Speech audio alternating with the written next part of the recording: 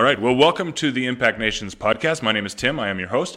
And today I am joined by our special guest, Bob Ekblad. Bob and his wife, Gracie, are founders and co-directors of Tierra Nueva in Burlington, Washington, where they serve immigrants, inmates, the homeless, those struggling with addiction. They're also doing some amazing work around the world, just equipping the saints. And we're really excited to have you, Bob. So thanks so much for joining us. All right. It's a pleasure. We've just been chatting a little bit about how I'm Canadian. I'm from near your neck of the woods. I'm from Vancouver, so I miss the clouds and the rain. I wondered if you could just spend maybe just a couple minutes telling us a little bit about the ministry you guys are doing there in Washington State, but then also just some of the work you guys are doing around the world as well. Yeah, we've been here 1 hour north of Seattle in the Skagit Valley since 1994. I've been chaplain of the local jail, Skagit County Jail, and that chaplaincy has grown to include a whole team of people that go in every week on Thursdays and Sundays to do Bible studies and to pray with inmates. And so we have women chaplains, men chaplains, and we've done that, for 26 years almost now. And then we have at our offices, we have a family support center where we help people. We're open a couple days a week, and immigrant workers who are like farm workers from Mexico, homeless people from our faith community will come in, and we do things like, just listen to people's struggles, pray with people, go to court with people, help them quash warrants if they have warrants for their arrest.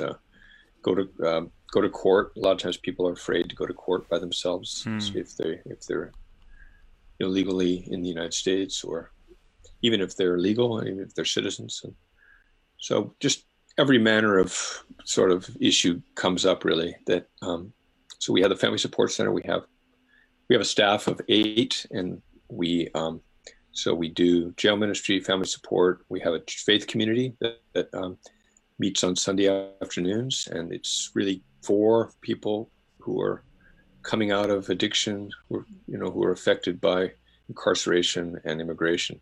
So it's quite a hodgepodge of people, mostly unchurched. A lot of times this is their first experience of anything. Any kind of organized worship, and so they come in, sometimes reeking of weed, or just under the influence of methamphetamines or heroin, and so we're sort of a recovery church in a way, although not in a sort of a legalistic way, in a loose way where it's common every Sunday to have people telling about their clean dates, like I'm 4 months clean, and we all clap and. So we have a very dialogical style of, conversational style. We have communion every Sunday, and we're seeing a lot of growth. People coming in from the highways and the byways. Really, every night of the week we have Psalms, a time at 9 o'clock from 9 to 9:30, where Julio, who's one of our pastors who came up through the ministry, he hosts whoever comes, and they start with Jesus Calling. The reflection for that day, and then whoever wants to read a psalm reads a psalm, and Julio goes around and anoints everyone with oil and prays over them, and then we end with Psalm 91, and then every morning from 8:30 to 9 there's Gospels where there's people gather whoever shows up, and it's reading one of the Gospel chapters. We have a chaplaincy to the migrant camps kind of ministry of sorts, where we go around from May to October. There's a lot of migrant farm workers here picking strawberries, blueberries, raspberries, working in the fields, potato harvest, different things. Mm-hmm. So, and then we also we have a thing called the People's Seminary, a part of our ministry, where we train workers who are called to the underserved, unreached. And so we developed a training called a Certificate in Transformational Ministry at the Margins. And that involves 3-4 day trainings that we do over 9 to 12 months. And it's core teaching, sort of theology of holistic transformational mission, which would include, we talk about bringing together word, spirit, and street. So word would be just careful reading of scriptures, Old and New Testament, but reading with Jesus as our rabbi. So we're reading the Old Testament clearly with Jesus, the resurrected Christ, alongside us like the road to Emmaus. We're teaching people how to read those Old Testament texts with Jesus as their fulfillment and as their rabbi, as our rabbi. Yeah. And then we have spirit, which is the gifts of the Holy Spirit, praying for healing, expecting revelation, prophetic, the gifts of prophecy, discernment of spirits, word of wisdom, word of knowledge, all the different gifts. We're trying to learn about those, practice those. We're expecting the Holy Spirit to show up and to confirm the words, the teachings, the preachings, the Bible studies, whatever, with signs. And so word, spirit, and then street would be justice. We're addressing issues of injustices in our society that affect our populations and the poor and immigrant communities that we serve. So issues like mass incarceration, issues like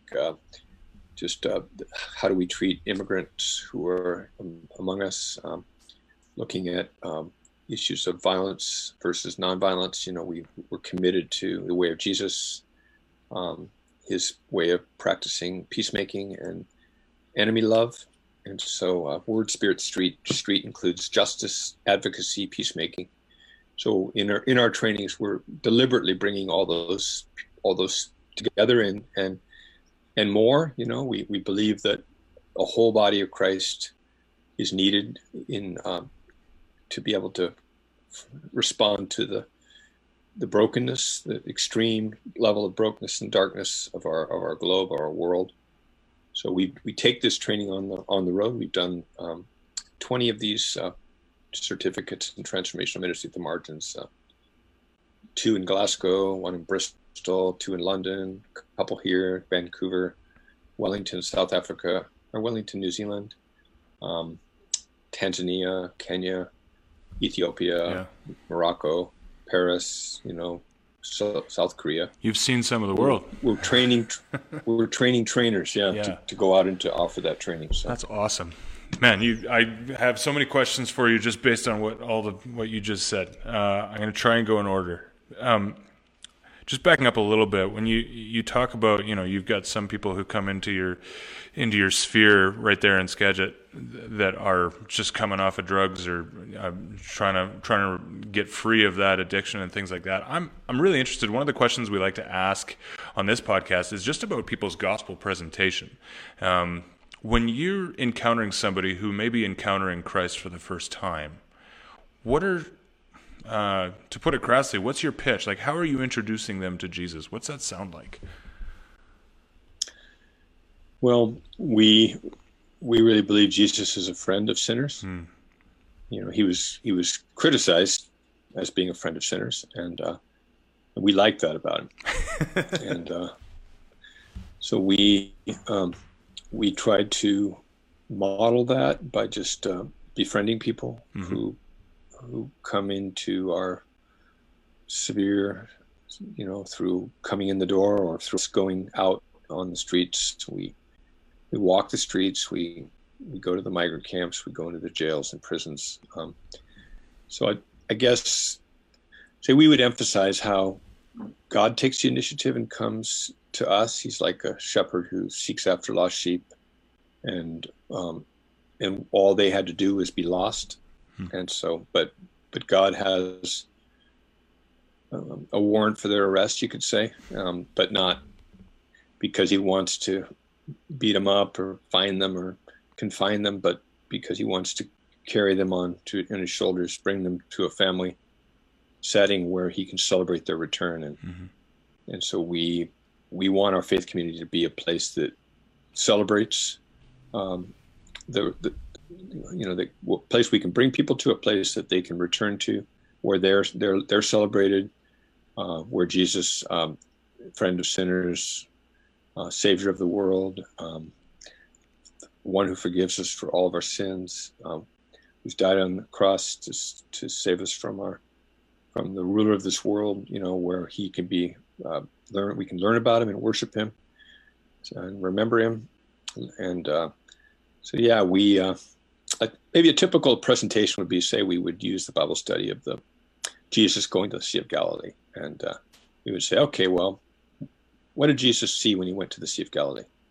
Well, he saw fishermen. Okay, so what were they doing? Were they praying? Were they reading the Bible? Were they, had they been fasting? And had they done a 40-day fast, water fast? What do we know about them? What were they looking for? So people will say, well, fish. Okay, so they weren't looking for God, they were looking for fish. So what were they going to do with the fish? And, maybe you guys aren't fishermen. Do you know any fishermen? Well, they were going to eat the fish. Okay, so they're looking for food. Okay, and what else would they do if they were fishermen? Well, they'd sell the fish. So they're looking for money. Okay, so what does Jesus say to them? Does he say they have to stop smoking and drinking and doing drugs, and that they had to have a clean UA, urine analysis, and prove that they've been through treatment and pay all their fines and quash all their warrants, and before they could follow him? They say no. Jesus just says, follow me. Okay, and does Jesus tell them what they have to leave? No. Interesting. They do leave their fish, their nets, and their boat, and their father.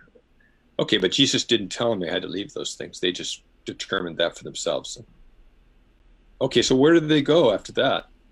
Okay, well, they went and from village to village, and Jesus healed all the people that were brought to him.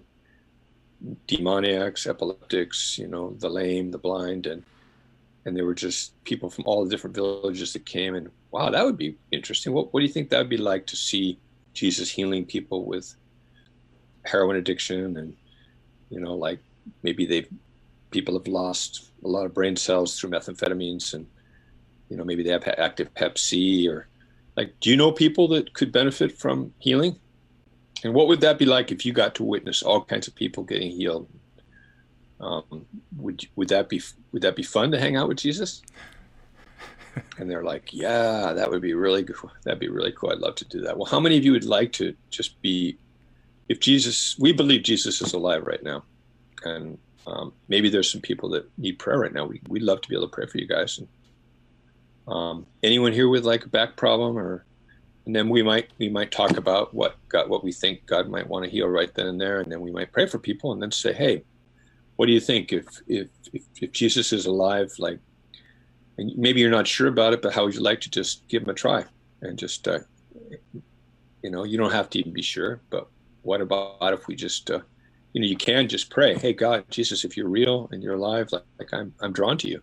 And so we would invite people to express that and to pray, and that's kind of how we gently sort of bring people towards Jesus. That would be an example. Yeah, that's awesome. Just a very relational Bible study of, let's put yourself in the story. Yeah, exactly. Yeah. Try to find this, make the story relevant to our times. Mm-hmm.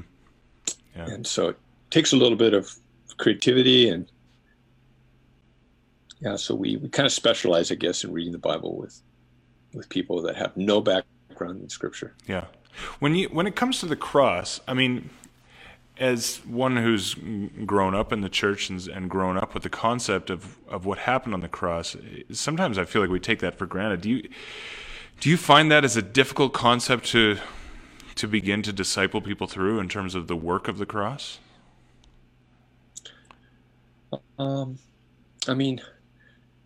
In some ways, it's a point of connection for a lot of the people that we serve, because they're experiencing punishment right when we're dealing with them. They're being confined. And so the idea that God becomes a human and goes through the justice system, and injustice is done to him, that's mind-blowing for people. And it's a point of connection between them and Jesus. You know, we talk about the cross in all kinds of ways, just like, you know, New Testament talks about the cross in a lot of different ways. So it just depends on what emphasis is needed. You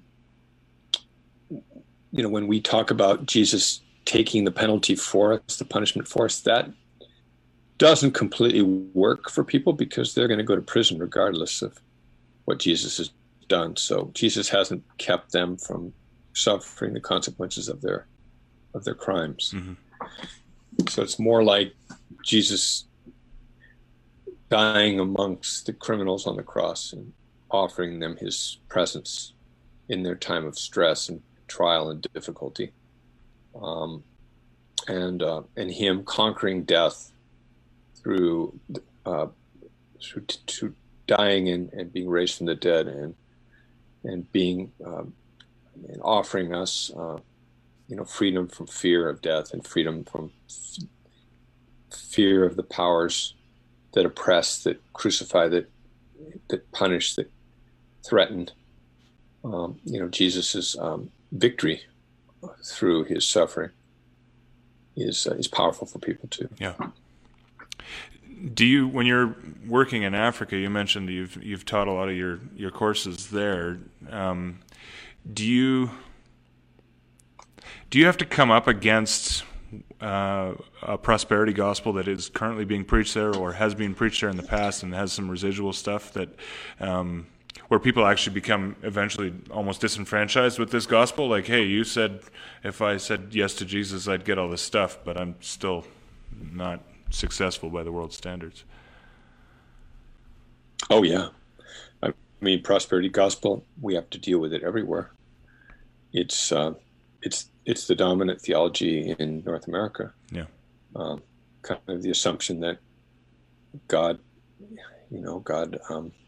blesses. God is sovereign, and so if you're doing really well, it's because God's blessed you. And if you're doing really poorly, it's probably because there's sin. Yeah. Right? So the Gospels say that if they persecuted me, how much more will they persecute those who follow me? Mm-hmm. You know, Jesus describes the way of the cross as something that we can all expect. You know, he says, when they take you before the courts, as if it's going to happen, right? Yeah. So the idea of the seven mountains, which some of you may be familiar with that teaching of the seven mountains, that Christians are called to exercise influence over these realms and to kind of be climbing up into realms of influence like politics and economics and the arts and all these things. And of course, there's a place for Christians to be in places of influence, but what we see is when the Son of Man was lifted up, it wasn't to a place of governmental authority. It was a crown of thorns was put on his head, and a robe that was a robe that, I mean, the Romans mocked him, and they wrote over his head on the cross, "King of the Jews." His being lifted up was on the cross, not to a place of supreme leadership like a presidency, or and so and eventually, yes, of course, he will come back to reign. But we live in the time period that is marked by suffering and by persecution, and by what we can expect, I think, is more like Philippians 2, humbling ourselves and becoming obedient, taking on the form of a servant, and humbling ourselves to the point of death, even death, however that might look. And where the church is growing the most rapidly is in places of persecution. Yeah. Because they grasp this concept of that kenotic love of self-emptying, because they're having to live in it. They're being called to live in it in a very real way every single day. Jesus says, when you go out, don't bring money. Yeah. So the prosperity gospel says if you don't have money, that's a sign that God's not with you. backwards. But Jesus says you don't bring money because then you really need God to be with you. And he will be with you. Yeah. I'll never leave you or forsake you, right? Yeah. And so he says, don't take extra clothes, don't take a staff, don't even take sandals. Yeah. Go out in vulnerability, go out and receive hospitality. We're supposed to go out in weakness. And, the message that we bring is not with words of wisdom and, of this world, but we come in weakness and in trembling. Yeah. Paul says, so that our gospel is not based on human authority and power, but on, the power of God, which manifests through our weakness and vulnerability when we're weak and vulnerable. So that's very different than the prosperity gospel that is very attractive because people want to be more secure and they want to be more covered. And it's seductive. It's a seductive false theology that is everywhere. Well, and ironically, I think sometimes it's a bit of a vicious cycle too, because those who preach it, sometimes they're measuring their own success based on, the number of converts. Now, certainly there are even more nefarious characters who would use it for their own economic gain, but in a perhaps slightly more innocent way, they're measuring how many hands go up on a Sunday morning or in a field during a crusade or what have you, and measuring their success on that versus success in terms of ongoing discipleship and walking with Christ through the difficulties. Well, some people really are called to proclaim in an evangelistic way, and maybe they have a special gifting to draw people into the kingdom that way. But then there's others that need to maybe are called more to walking alongside people and discipling them too. Or ideally, we all should be working together. Yeah, and all making disciples in one way or another. It's interesting. We've been talking about the incarnation on the podcast in the last few weeks, in just the implications of that kenotic love, self-emptying, and the hypostatic union, fully God and fully man, and how the understanding that Christ came as fully man, when you really begin to dig into that, it actually transforms your prayer life. We're talking about Hebrews 4:15. We have a high priest who can relate to us because he's faced every temptation, every difficulty we have, and yet he didn't sin. As you've discovered more of that throughout your life and really just begun to gain revelation of that, has it changed the way you pray? You mean knowing that I have Jesus as an intercessor and a high priest? Yeah, and a high priest who was fully man and walked this earth and faced these same difficulties that we do. Yes, I mean, I know I can just talk to God or talk directly to the Father, to Jesus, knowing that He is anything and more, and that's comforting. Comforting, yeah. And Jesus Himself experienced betrayal, and He experienced abandonment, and He experienced moments when it didn't look like there was any fruit, and I think that's helpful, because a lot of times that's what we experience too. Yeah. But that's not the end of the story. And Amen. One of the things you talked about in your seminars that you're teaching around the world, and you said you do them typically. You kind of come back at it about 3 or 4 times throughout a year to teach these courses. Is that right? Yeah, we go for 4 days, 3 different times. 3 different times. And then we have distance learning training materials in between. Yeah. I'm interested. You talked. I was really intrigued by what you said in terms of teaching people to walk with Christ as their rabbi as they read the Old Testament. I'm interested to know more about that. And I think specifically I'm curious to know what you find is one of the more common stumbling blocks or what have you when it comes to the approach to the Old Testament. Where do you find that there's a significant shift in thinking when people begin to read the Old Testament with the risen Christ as their rabbi? I think one of the areas has to do with just violence. You know, like it looks like God in the Old Testament is sanctioning violence, and so that is those texts are appealed to by people that believe in violence and war who are Christians. And in my view, that is completely inappropriate, and it's a wrong, it's even a heretical way of reading the Old Testament, because Jesus, he completely undoes that whole system of what we might think of as the myth of redemptive violence. You know, that I would say it's a myth that, it's the belief that violence is necessary and even good. Yeah.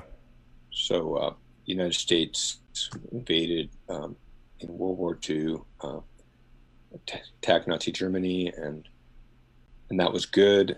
That's kind of the assumption that whenever we attack, there were claims that there were weapons of mass destruction in Iraq, and so that was used as a justification for invasion of Iraq.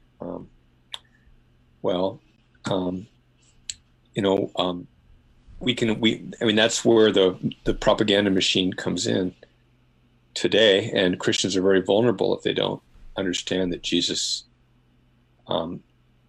he consistently interprets the violence as something that he would exercise violence, but it's violence against spiritual powers. Okay, like once Jesus confronts the devil in the desert, in the wilderness after his baptism, and from then on you see Jesus beginning differentiating between human beings who he loves. He may confront them, but he loves them, and evil spirits that he casts out. Okay, so you have, and the term "cast out," ekbalo, that the Old Testament foundations for that term would be the Book of Joshua. If you read the Greek version of the Book of Joshua, the term for dispossess, the Joshua who dispossesses the Canaanites, he sends out the Canaanites, the Hittites, that word is the Greek in the Greek Old Testament. It's the same word, ekbalo. So Jesus never casts out. Well, he does cast out money changers from the temple, but mostly he's casting out invisible predatory powers, and so there's violence against the invisible realm. But when it comes to human beings, he says, what has been written, an eye for an eye, tooth for tooth. But I say to you, love your enemies. Yeah. And there's a consistency in Jesus' teaching and in Paul's teaching regarding enemy love. And so if you're a Christian, you can't appeal to the Old Testament without countering directly Jesus' teaching. So how do you square that circle? I mean, the writer of Hebrews says Christ is the very imprint of the Father. Jesus says famously, "If you've seen me, you've seen the Father." If Christ, the Christ that we see in the Gospels, is the full revelation of God, of Yahweh, how do we, and Yahweh never changes, he is unchanging, how do we reconcile the fact that we see during the conquest, the Israelites are being told, hey, go and kill every single one of them, don't let any live? Is that, how do you read that in light of Christ on this side of the cross? I mean, God hadn't come in the flesh to deal with evil, until Jesus showed up. And and confronted it as the Son of Man, as the Son of God. And so now that has been confronted and defeated through his emptying of himself in his defeat of death, and his taking upon himself the sins of the world. And the Transfiguration story really answers this question in a lot of ways. Peter, James, and John, they go up with Jesus on the mountain, and Jesus is transfigured, and they see Moses and Elijah with him. And Moses would be the representative of the Torah, or the Pentateuch, the first 5 books of the Hebrew Bible. Elijah is he's the prophets. So Moses and Elijah would have represented the Bible, the sacred scriptures of that time, because the third part of the Hebrew Bible, the writings, weren't yet canonized. And so basically, the main characters there are Moses and Elijah. They're the main authorities, and Jesus. And Peter wants to make a tent for each of them, almost like they're on equal footing. Yeah. Which is what evangelicals who are pro-war, or Catholics, or whoever they are that are pro-war, they want to do too. They want to have all of them on equal footing, but they're not. The Father, Moses and Elijah disappear, and the spotlight's on Jesus, and Jesus says, "This is my son. Listen to him." Whoa. Okay, so we need to let Jesus have the final say about how we deal with evil, and not appeal to other lesser authorities. When Jesus was, after his crucifixion and resurrection, he walked with the disciples on the road to Emmaus.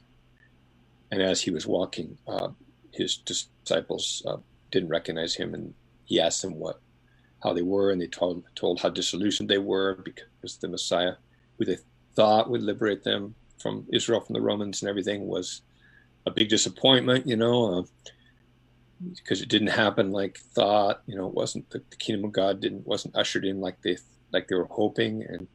And then Jesus, he says, he rebukes them, right, for being foolish and slow of heart to understanding Moses and the prophets. And beginning, with Moses and the prophets, he explained the scriptures to them, how the Messiah would suffer, right, before entering into his glory. And so that scripture tells us that we can read the Bible with with the resurrected Jesus illuminating our read, showing us about a Messiah that is a suffering Messiah, not a prosperity gospel Messiah, but a suffering Messiah that's present in Genesis, Exodus, Leviticus, Numbers, Deuteronomy, and the prophets. And that's the kind of revelation that we're looking for when we read the Bible, is that Emmaus Road revelation that later they said, didn't our hearts burn, when he explained the scriptures to us. So we need that. We need revelation. That's what word of knowledge is. Okay. Word of knowledge is revelation. Charismatic Christians often mistakenly describe word of knowledge as just impressions, prophetic impressions, but word of knowledge is really revelation that is theologically relevant, contextual teaching that is needed to kind of explain the gospel, God's victory over the powers, the kingdom of God's coming in language and in categories that can be understood in our times. And we need that revelation. Yeah. We need revelation about how to look at societal problems and even where we are in history. And we need Jesus to be the one who shows us, where we are in history, not some misreading of violent, conquest texts. So I'm curious, used to justify our conquests. Right. So what is a good reading of the conquest? And I know there's loads of lessons to be learned in the life of Joshua and all these, small episodes in there, but grand scheme in the large narrative, what can we learn from Christ as our rabbi reading the stories of the conquest? God raised up a family, the children of Israel, Abraham, Sarah, He gave them a promise: through your descendants, all the families of the earth will be blessed. He walked with that family through a huge amount of dysfunction and drama, as they grew into the people of Israel and were enslaved for 400 years. And he called Moses to be an agent of liberation. He brought them out of Egypt. God's purposes have been to raise up a people that would be about the kingdom of God and the universal, and carrying that universal blessing to the whole world. And that people group were notoriously difficult. And in a way, that's maybe why God chose them, is to show that, if they could be chosen, then anyone could be chosen. And so God walked with that people group through all of their relapsing, reoffending. The story of the Old Testament is just amazing. How many times Israel forgot their God. And so what we see, though, is when they came into the land, which was part of the promise, it was their foothold for the advance of the larger kingdom of God, to fill the earth and do it, and to rule over the powers of darkness, because the world is under enemy control, so to speak. There's been a revolt, and the earth is occupied by Satan and his powers. And so Israel was called to kind of be about, advancing in the kingdom of God on earth as it is in heaven. And so when they came into Israel, into the land of Canaan, the opposition that came against them could be understood as spiritual opposition, because it was against the people of God that were chosen with a mandate to bring the good news, to proclaim it everywhere, and to be a blessing to all the families of the earth. So these different powers that are named, Hittites, Jebusites, whatever they are, I think we need to read those in the light of Paul's teaching on the principalities and powers in Ephesians 6 and 1 Corinthians 15 and Ephesians 1, where Ephesians 6 talks about how our struggle is not against enemies of flesh and blood, but against the powers and principalities. And so these people, these titles the manifestations of those titles might look more like, I don't know, the powers. What are the dominant powers in our day and age today? Like, they're no longer the Hittites and the Jebusites and the Canaanites, but they're maybe like, pornography, Starbucks, world, global warming, global heating, USA. Yeah. There's dominant powers that are out and about that are competing with the advancing of Jesus's kingdom. Yeah, and the mistake that the church falls into is actually trying to gain control of those powers ourselves and almost harness that power to propel us forward in our mission, rather than doing battle against those powers. Those powers have come under the feet of Jesus, and they're under all of our feet. Ephesians 1 talks about how he is the head over every principality and power and all those things, and for the church. So the powers and principalities are the non-human entities that demand our allegiance. Things like nationalism, money, mammon. And so we need to know how to resist the dominant idols of our time that want to captivate our allegiances and our attention. There's great resistance whenever we start to fight those powers suddenly, and very often from within the church, right? It's not easy. We live in very dangerous times. We have the rise of nationalism everywhere, and so tragically Christians are right at the core of those nationalistic movements. Yeah.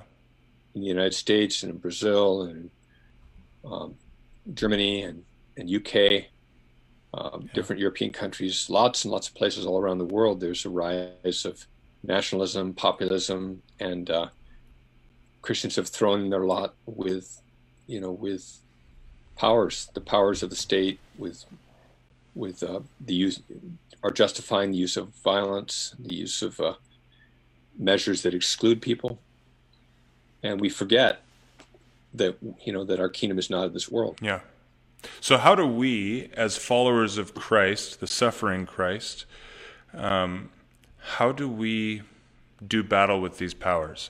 Here's where I'll just give you a softball, because you were telling me a little while ago about how you've just released a couple of Bible studies called Guerrilla Bible Studies, and I wonder if you could just tell us a little bit about what you mean by guerrilla Bible studies and how people can engage in that sort of thing.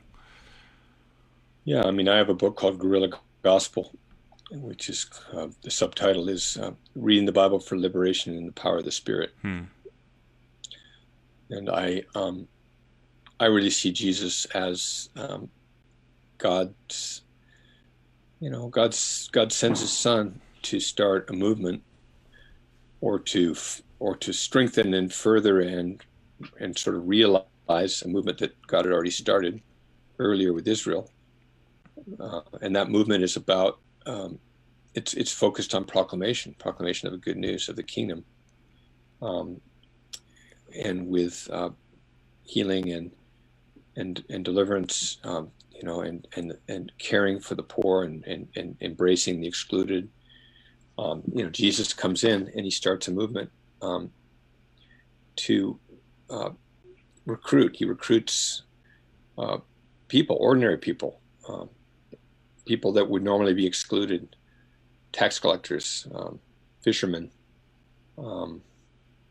He models in the gospel accounts what that the advance of the kingdom of God looks like, and what we can expect in the way of opposition, because He Himself, He was doing it with in a perfect way, with His full authority as the Son of the Father, full of grace and truth, as John describes, and even doing it that way, or especially doing it that way, led to a huge amount of opposition from the dominant religious authorities and political authorities that led to His arrest and His execution. And yet he was raised from the dead. And so when we enter into baptism, we enter into Jesus's death, and He dies the death of the enemy. He dies the death of Pharaoh's soldiers, who died in the waters of the Red Sea, and He died the death of the enemy as God's firstborn Son. He dies the death of the firstborn in order to redeem us from the power of death, and so our baptism is it's like we die to everything in terms of our fleshly identity. Baptism is a death to our nationalism, to our national identity, to our ethnic ethnicity, to our everything that has to do with the flesh. Our education, our citizenship, our natural abilities. And when we come out of the water, we have a new identity on the other side of death, even though we haven't maybe physically died yet. Hopefully we don't physically die in our baptism, but baptism is a symbolic but real death, that where eternal life begins. And we get the Holy Spirit, which is the Spirit from heaven, which empowers us to be about the kingdom of God on earth as it is in heaven. And that kingdom is not a kingdom that is caught up in all these allegiances of my race and my class and my national identity, although I still am going to be a white American when I come on my baptism. But now my allegiances have shifted, and I'm about Jesus as King, and I'm going to follow Him. Okay, and that's the notion of the guerrilla movement. We are in the world as this yeast that Jesus describes, as salt, as it's a movement that we know is ultimately victorious, but the victory kind of comes on the other side of death, unfortunately. But it is a victory. But we don't need to fear death, because death has already been achieved, and it's been conquered, and we've already died in our baptism, so we can't be killed. If we're already dead, right? If we're already raised up to new life, and that's what the movement's about. Mm-hmm. We're about promoting this movement, making disciples. Go into all the world and make disciples of all the non-Jews that are out there, all the ethne, the Gentiles, baptizing them in the Father, Son, and the Holy Spirit, teaching them to practice everything that Jesus has commanded them. It doesn't say teaching them to observe everything that Moses commanded them. It says, teach them to practice everything that I have commanded you. Well, what did Jesus command in Matthew? Well, repent, follow me, love your enemies, lots of things, right? Just read the Beatitudes. Yeah. So that's the movement that I think we need to be about. That's awesome. If people want to get more involved in that movement, I'm guessing, bobekblad.com, we're going to include a link in the show notes here, but also peoplesseminary.org, is that another place where they can go and see how they could get involved in some of that teaching that you guys are doing? Yeah, peoplesseminary.org. And you can find these books like Guerrilla Gospel, and then I've got Guerrilla Bible Studies, I've got 4 volumes. I've only got 2 that are published now, but they're like 52 kind of tried and tested Bible studies that are for discipleship. And wow. Yeah, and we have our certificates. Go on the website and see if there's one near where you are. Yeah, and it sounds like you're just about everywhere. So. Other books. No, not at all. We're trying to train trainers so that we can offer the trainings elsewhere. That's fantastic. Give the kingdom away. I love it. Yeah. But no, we live in challenging times. We really do. And now is the time to really be students of Jesus in the Gospels and students of his teachings, and making sure that we are really we're really focused there. Yeah. On not just being students of Jesus, but worship of Jesus as our Savior and as King, and of the Father and the Holy Spirit, and that's what's going to keep us strong and clear as we go into these perilous times that we live in, where there's a lot of seduction, a lot of distraction, a lot of error, a lot of false teaching as well. Yeah, I think. Well, you've left us with a lot to think about. Thank you. I'd like to invite people. I typically do an ad. Usually I interrupt myself halfway through, but I got too engrossed this time, so forgive me. You get the ad at the end. But if you're looking for a way to do justice, folks, I've got an awesome invite for you, which is we're once again circling around to our campaign to free children from slavery in brick factories in northern India. I'm going to be in India just in a few weeks. We're going to be back in the brick factories just ministering to these communities.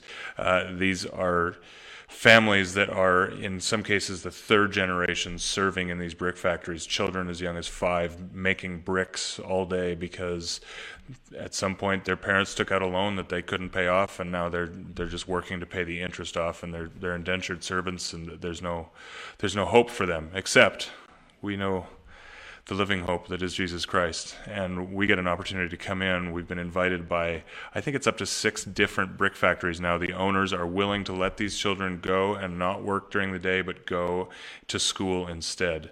There's actually schools, like government-built schools all around these areas that are empty. There's nobody there because the children are not allowed out of the brick factories. And yet, by just God's grace, hearts are beginning to change, and we've got an opportunity to get these kids registered for school.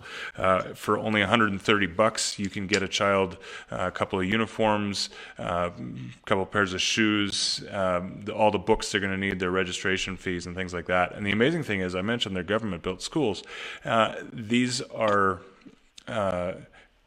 these are government schools, so the tuition itself is free. There are no ongoing costs. The costs are related to just getting them in the program. These kids, most of them were born into slavery. They don't even exist on paper. The government basically doesn't even know they exist. By registering them in school, suddenly they become official persons. And now the government is obliged and actually pleased to come alongside and sponsor their education, help them the following year. They'll help them purchase more uniforms. They'll help them get the school books they need and things like that. Our job is just to get them into the system in the first place. We've got this amazing team of people, there's about 60 volunteers in India who work in these communities to measure the kids' feet, figure out which shoes are going to fit them, get them outfitted with uniforms and stuff, help them to register for school. And then the parents, who are of course illiterate, they can't help their kids with homework. So we've got after school programs where we're just able to disciple these entire families with the gospel while teaching them how to read and write and all those things. So if you want to do justice, man, that is a pretty amazing opportunity. So if you head to impactnations.com/slaves, free a slave today. Free 10 slaves today. If the Lord has blessed you with the ability to come and make a difference in this world with your treasure, with your finances, I would challenge you to ask the Lord what He's calling you to do, and see how many kids you can free. Start telling your friends. Post it on Facebook. We're going to be talking about it. This is the first time I've talked about it this year, but we're going to be talking about it like crazy for the next 2 months. School starts right around the beginning of April, so we're going to push hard. We're aiming to get 1,200 children out of slavery this year. We got 862 last year, so we're upping our goal to 1,200. So we're trusting the Lord is going to bring the resources, and yeah, I would encourage every listener to ask the Lord what He's calling you to do, because it is an awesome opportunity to partner with our servant Rabbi Jesus in setting slaves free. So anyway, I'm done with my ad now, I promise. Bob, it's been a delight to have you. Thank you so much for spending time with us, for sharing yourself, your wisdom with us, and we'd love to have you back on sometime in the future to learn a little bit more. I think I actually ultimately probably only really asked 2 questions there, so there's still lots left over. So we'd love to have you again sometime.